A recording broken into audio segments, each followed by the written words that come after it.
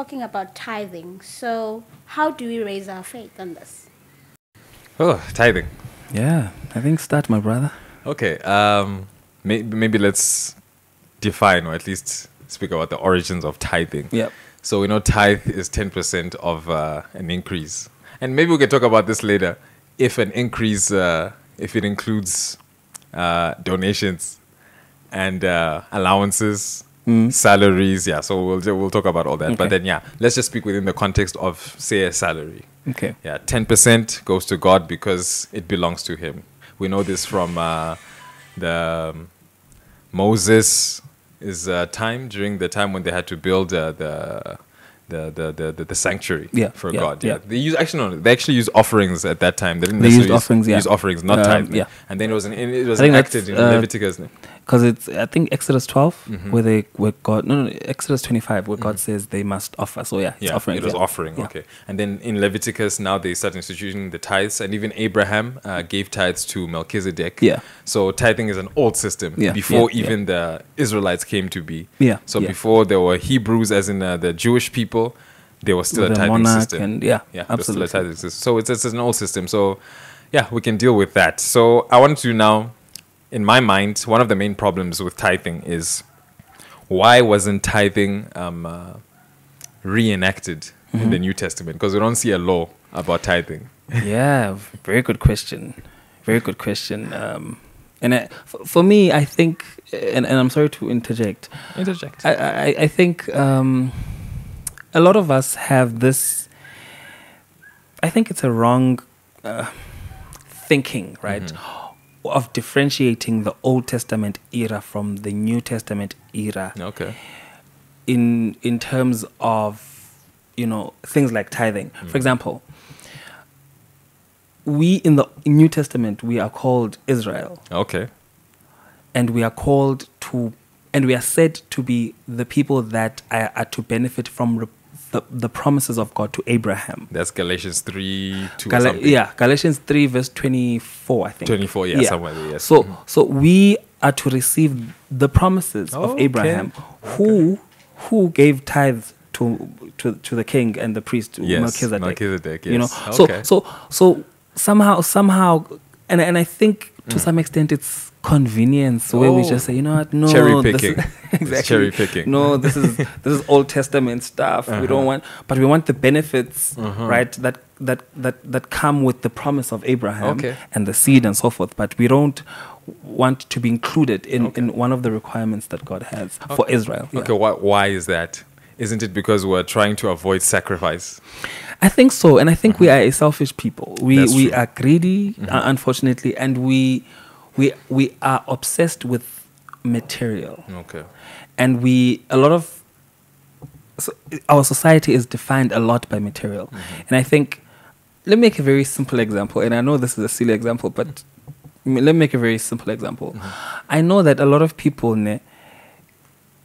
for them to know how much respect they should give to you, they ask you, so what car do you drive? Or where do you work? Or what do you do for a living? Oh, he's a doctor. Oh, let me respect him more. So they're gauging Exactly. Because we are very materialistic. And because of that thinking, right, we tend to want to run away from the responsibility of giving, because God is a giver. Yeah. And it's his nature to give. I mean, he's a giver. When God gives, he gives in abundance. Because even when it carries a lot of risk. Exactly, Yeah. like the cross. Yeah, like the cross. When God gave, Christ as a sacrifice for our sin, he gave all. He opened heaven as a whole, right, for humanity, because God is a giver, and so he teaches us the same principle of giving by saying, "Okay, now give back to me." It's like a parent that buys chips at the stores and brings chips to the son, and then say, "Hey, Nazik chips, I brought you chips," and then the son eats the chips, and then the father then says, "Can I have some?" Not because he wants the chips per se. He could have bought the chips himself. But he's teaching the son the principle of giving. Exactly. So God has the same. He continues that same principle from Abraham all the way, even in the. And we have cases in the New Testament. Firstly, I mean, is it Mark 14, I believe, where the widow, who who was in the temple, and Jesus was sitting by the treasury, section of the temple, and watching all those who were giving. And the widow came and and Jesus praised her for the way For a that she little gave. man. And You know, I actually wanted to talk about that, and I'll get into that for actually a specific purpose. Yeah, But yeah. yes, continue, because No. that story. no, I That's think sorry. get in it. Should I get into that one Please, now? Because before I get into that, I wanted to talk about even the Sabbath. Yeah, yeah. Because the Sabbath was not reenacted in the New Testament as well. Mm. Actually, let me read a quotation from the Review and Herald. This is the Review and Herald, May 16, 1882. It says, "In like manner, the tithe of our income is holy unto the Lord." This is now quoting the Bible. "The New Testament does not reenact the law of the tithe, as it does not that of the Sabbath. For the validity of both is assumed, and their deep spiritual import explained. While we as a people are seeking faithfully to give to God the time which He has reserved as His own, shall we not also render to Him that portion of our means which He claims?" So she says, the Sabbath was not reenacted. Just the same way when the rich young ruler came to Christ and told him, like, what should I do to inherit the kingdom? Then God now mentions Christ. He mentions the part of the Ten Commandments that guy claimed to have been keeping. Yes, but he did not mention the first part that had to do with God, because he assumed that, because those guys were Jews, they were big on honoring God and all the stuff, but they neglected the duty to man, to their fellow men. So the reason why if God did not reenact the Sabbath law, the first commandment, the second, the third, and the fourth, does that now mean that we can do away with the first four commandments just because we Christ can now didn't do it? worship other gods? Yes. And worship images and break the Sabbath Break the and Sabbath curse God and curse God. yeah. Just because he didn't reenact it, it still stands. Yeah, we don't absolutely. see any reenactment of that. So, in my opinion, it still stands.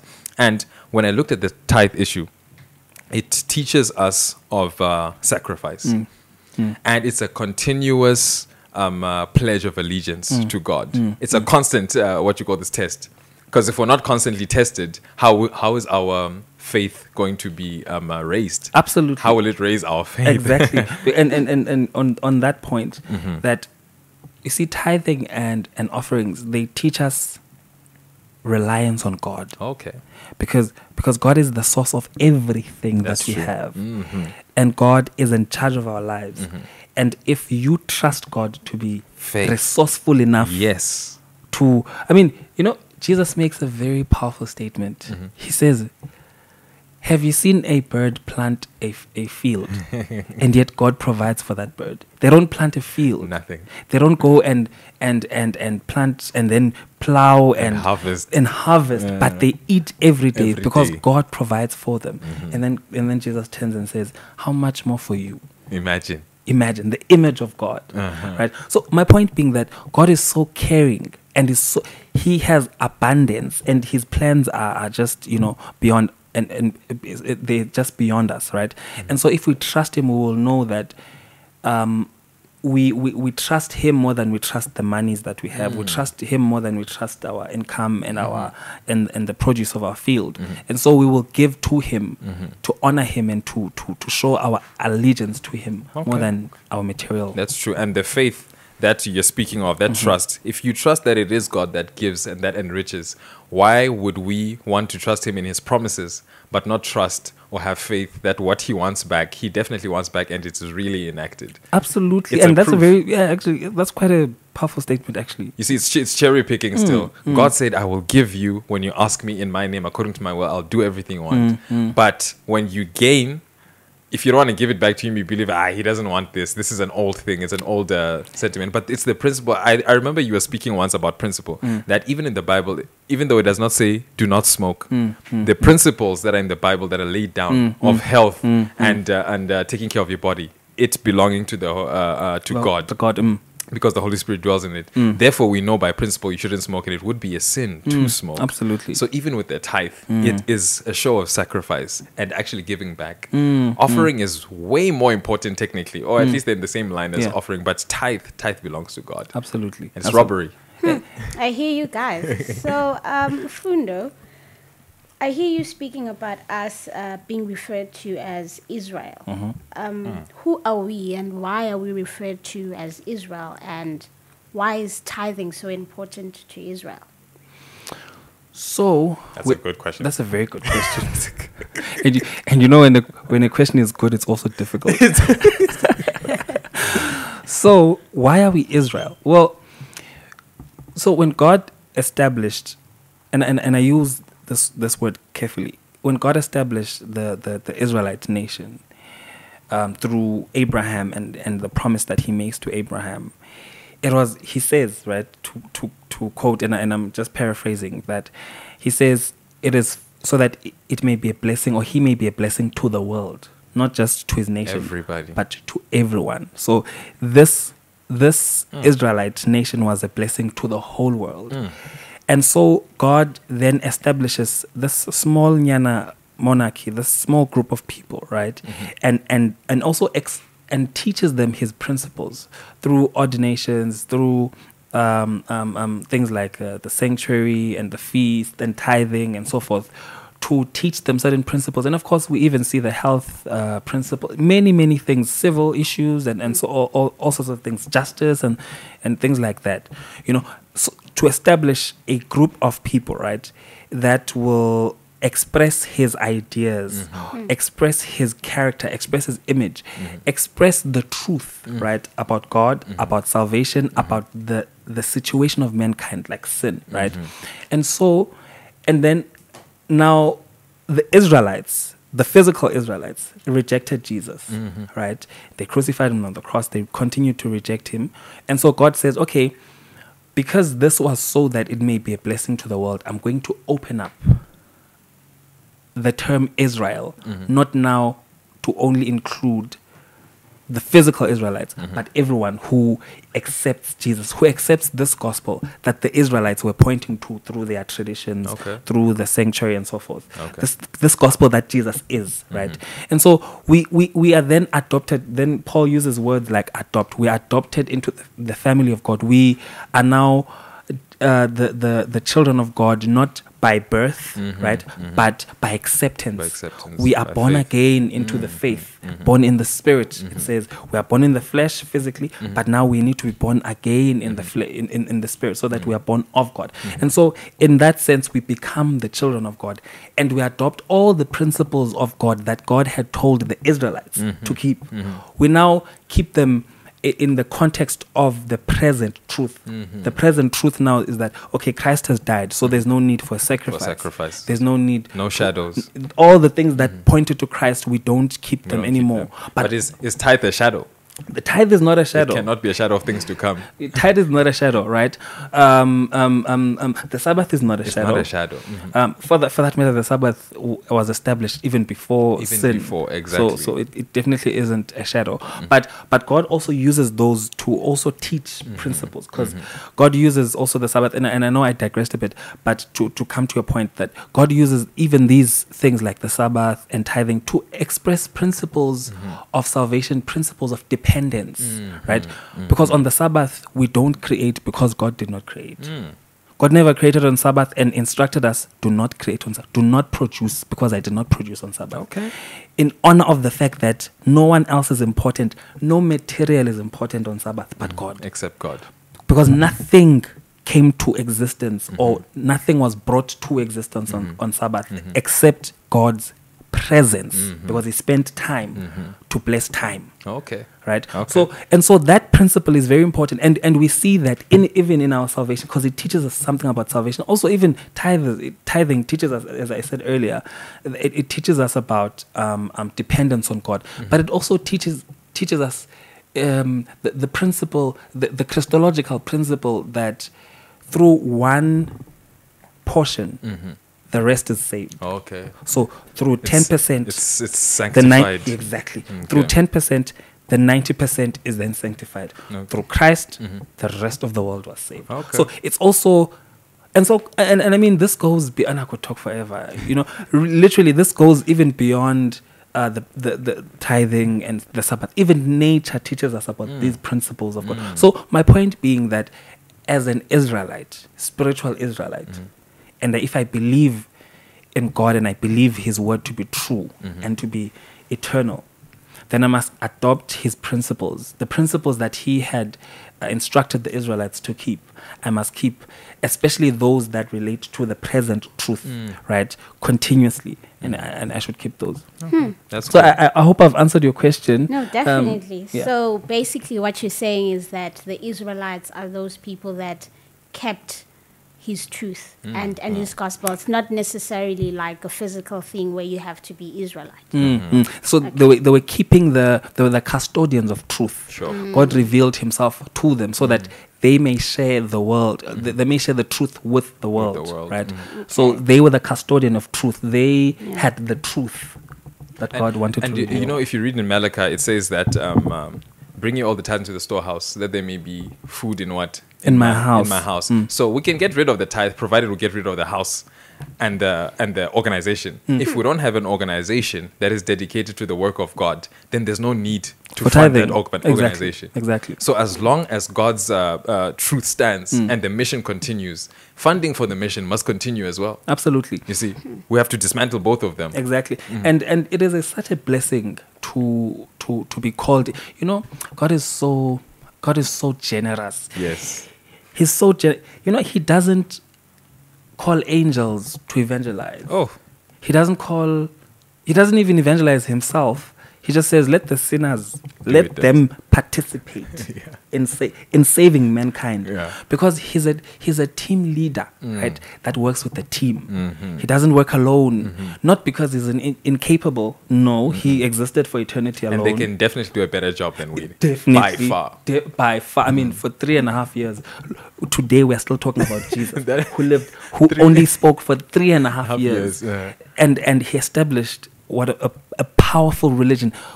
You know, I could talk forever. But my point being, right, that we have been invited to participate in the spreading of the gospel. And so God says, with your resources and my resources, let's partner.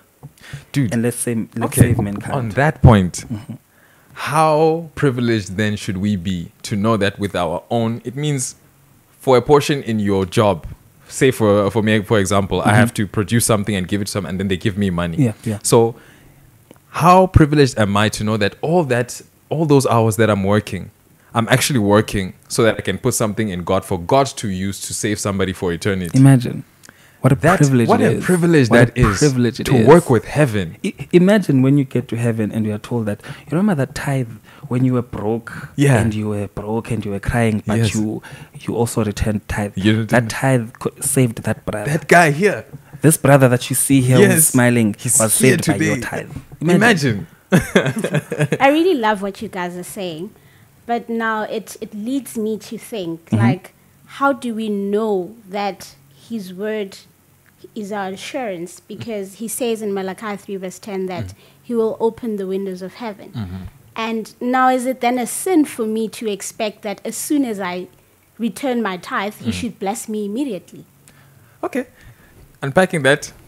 That's why I'm quiet. I'm like, let him take the difficult ones. You say when he says that I will open the floodgates of heaven and you won't have enough room to receive them. Who said he was talking about money? Good question. And actually, good question. Yeah. And Who's is God materialistic? Who is materialistic? Well, we do need money to you do need money. survive. But wait, you do also do need oxygen. You didn't. If God says that you give your tithe and He'll open the floodgates, He didn't say I'll just give you money. What if when you need food and you need shelter and you need electricity, He can put you in a home where you won't have to worry about any of those things. When you just have to focus on school. If you're a student, for example, say you're a student and you need to pay tithe, you pay your tithe, but you don't have money for rent and all this stuff. God puts you in a family which will take care of your rent, your food, and everything, and you're sorted. When you're thinking of money, God can cut the middleman. Money is a middleman. It is a middle. It is a means To an end. something exactly. God can take care of your ends. He doesn't need to give you means. He can give you means. He can do it in so many ways. There's so many ways God can deliver you. Actually, Ellen G. White says that there are 1,000 ways that He God can deal with your situation, and you don't know one. And to even add to that powerful point that there are so many blessings that God give us, right? We had a pandemic, and all of us are still alive. Still here. right? And our family members, especially our close family members, they're still alive, they're still in good health, right? And there are many blessings that, you see, what I've come to understand is that God is not materialistic, ne? In the sense that, not that he's stingy. Please hear me out. He's not stingy. He's a giver. You know, I mean, God is a giver. Ne? He's not stingy, but he values relationships more than material. Okay. Excuse me. Let me make an example. Matthew 6, seek ye first the kingdom of God and his righteousness, and all shall be added unto Everything. you. So in other words, don't worry about the physical stuff where you. Jesus literally says that. Don't worry about where you'll sleep and the food you'll eat and what clothing you'll wear. Don't stress about that. The stuff. Pagans stress about that. Yes. Jesus says the pagans stress about. You have God. You have God. So if God is truly, if you believe that God is the God that you believe him to be, then trust that he will provide for you. He provides for small birds. For birds that don't know how to Like gather for you know, themselves. a sparrow is so small. It is so small. It's one of the smallest birds. It is so small Funny and enough insignificant. do you know how a sparrow gathers food? It seeks and finds. Is it? It does not plant and harvest. So he says, exactly. So he says, seek and you shall what? And you shall find. So like a sparrow, he does. You don't have to do so much. And this actually brings me to the point that I want to say that when it comes to even the tithe and offering, the blessings that God can give, they are not materialistic, like you're saying. When God appeared to Abraham, because Abraham was troubled in his mind, he's told Abraham, he's like, don't worry, Abraham, I'm your exceeding great reward. So he told him that the greatest reward a human being can have is God. He's God himself. Not Righteousness. Not money. You see, there is nothing better than God. Nothing. There's nothing, not even money. No. There's nothing better than God. So when God says, I am your reward. Yes. There's nothing better than that. That's enough. Because God can make money. God, I mean, he made gold, he made silver. He says all the gold and silver is mine. It's mine. I mean, he literally says that I have, there's a verse that where he says, I have cattle in 1,000 hills. And he says not 1,000 cattle, 1,000 hills full of cattle. And then he says, if I was hungry, do you think I would ask you?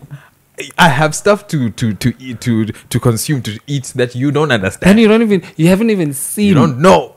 And yet you think I'm desperate. No, I'm not. no. I'm teaching you a principle of giving because it's the principle of heaven. Yes. The foundation of heaven is love, and love is expressed in giving. In giving, that's true. That's true. And he says that when you give the tithe, I'm just inviting you into a relationship. You're not paying off. You're not paying me off to get blessings. No. When you give me the tithe, you're establishing a relationship. Now in that relationship, we can talk. Now we can talk. One of the greatest miracles God can give to a human being is the miracle of conversion. You being a sinner, you loving sin and so many things, and for God to change that mind so that you can start thinking like him. That is a miracle above all miracles. Do you know that the devil gets shocked when sinners change? Ellen White talks about this. She says that she looks at the sinner. He looks at the sinner with amazement and wonder. I'm like, what happened? What happened? I had this guy. I thought I had him. This one was a womanizer. He was a serial killer and a serial rapist. But look at him now, he's preaching. And he hates sin. And I've tried so much. I've tried all the things that he likes. So it is one of the greatest miracles. By far. A change of a human heart. And how do you get to this? Through relationships. Absolutely. And tithe is a relationship. Absolutely. It's a relationship with God. Absolutely. I think maybe for my last point, do you want to say something? Yeah, because I wanted to say that we have and I want, in fact, to emphasize a point that we made earlier, that we have been given the privilege to participate in the ministry that God owns, but he brings us together as this body of faith and says, okay, let's work together. You and I, let's work together. And so we participate people participate in this ministry by preaching, by singing, by teaching and so forth. Others participate by funding. Yes, right? by funding. They may not have the gift of singing, they may not have the gift of preaching or whatever, but their funds, their resources that God has given them, they pour them to the church. They give so that the mission can continue. Can fund the projects to build schools and hospitals and to have evangelistic campaigns and so forth, which are all aimed towards ministry and the saving of makes humankind. sense. Yeah. And that makes sense. And I think just before I think Adjudicator is going to close me soon, but I think just to anticipate your question as to what if, or how do we know where the funds are going? That's one of the top questions. How do we know where the funds are going? Yeah, that was your question. My question. Yes. Where do the funds go? How do we know? And just off the bat, it doesn't matter. Honestly. It doesn't matter. Actually, that is a question that church administrators, that's their job to deal with. As an individual, yours is to give. And I agree with, the simple and short of it, it does not matter. When you have done right with God, and when your heart and when you have done right with God, what they do with that money, because anyway, it's not yours. It's not yours. You've Actually, pretended. are you angry about what other people are doing with God's money? That means I can be angry about what you're doing with your tithe. That means I must come and say, Mfundo, where's your tithe? What did you do with it? I must be angry. Or even be angry that you've broken the Sabbath. Yeah, because it's God's time. It's God's time. You've broken we the should Sabbath. call you into, and we should deal with you.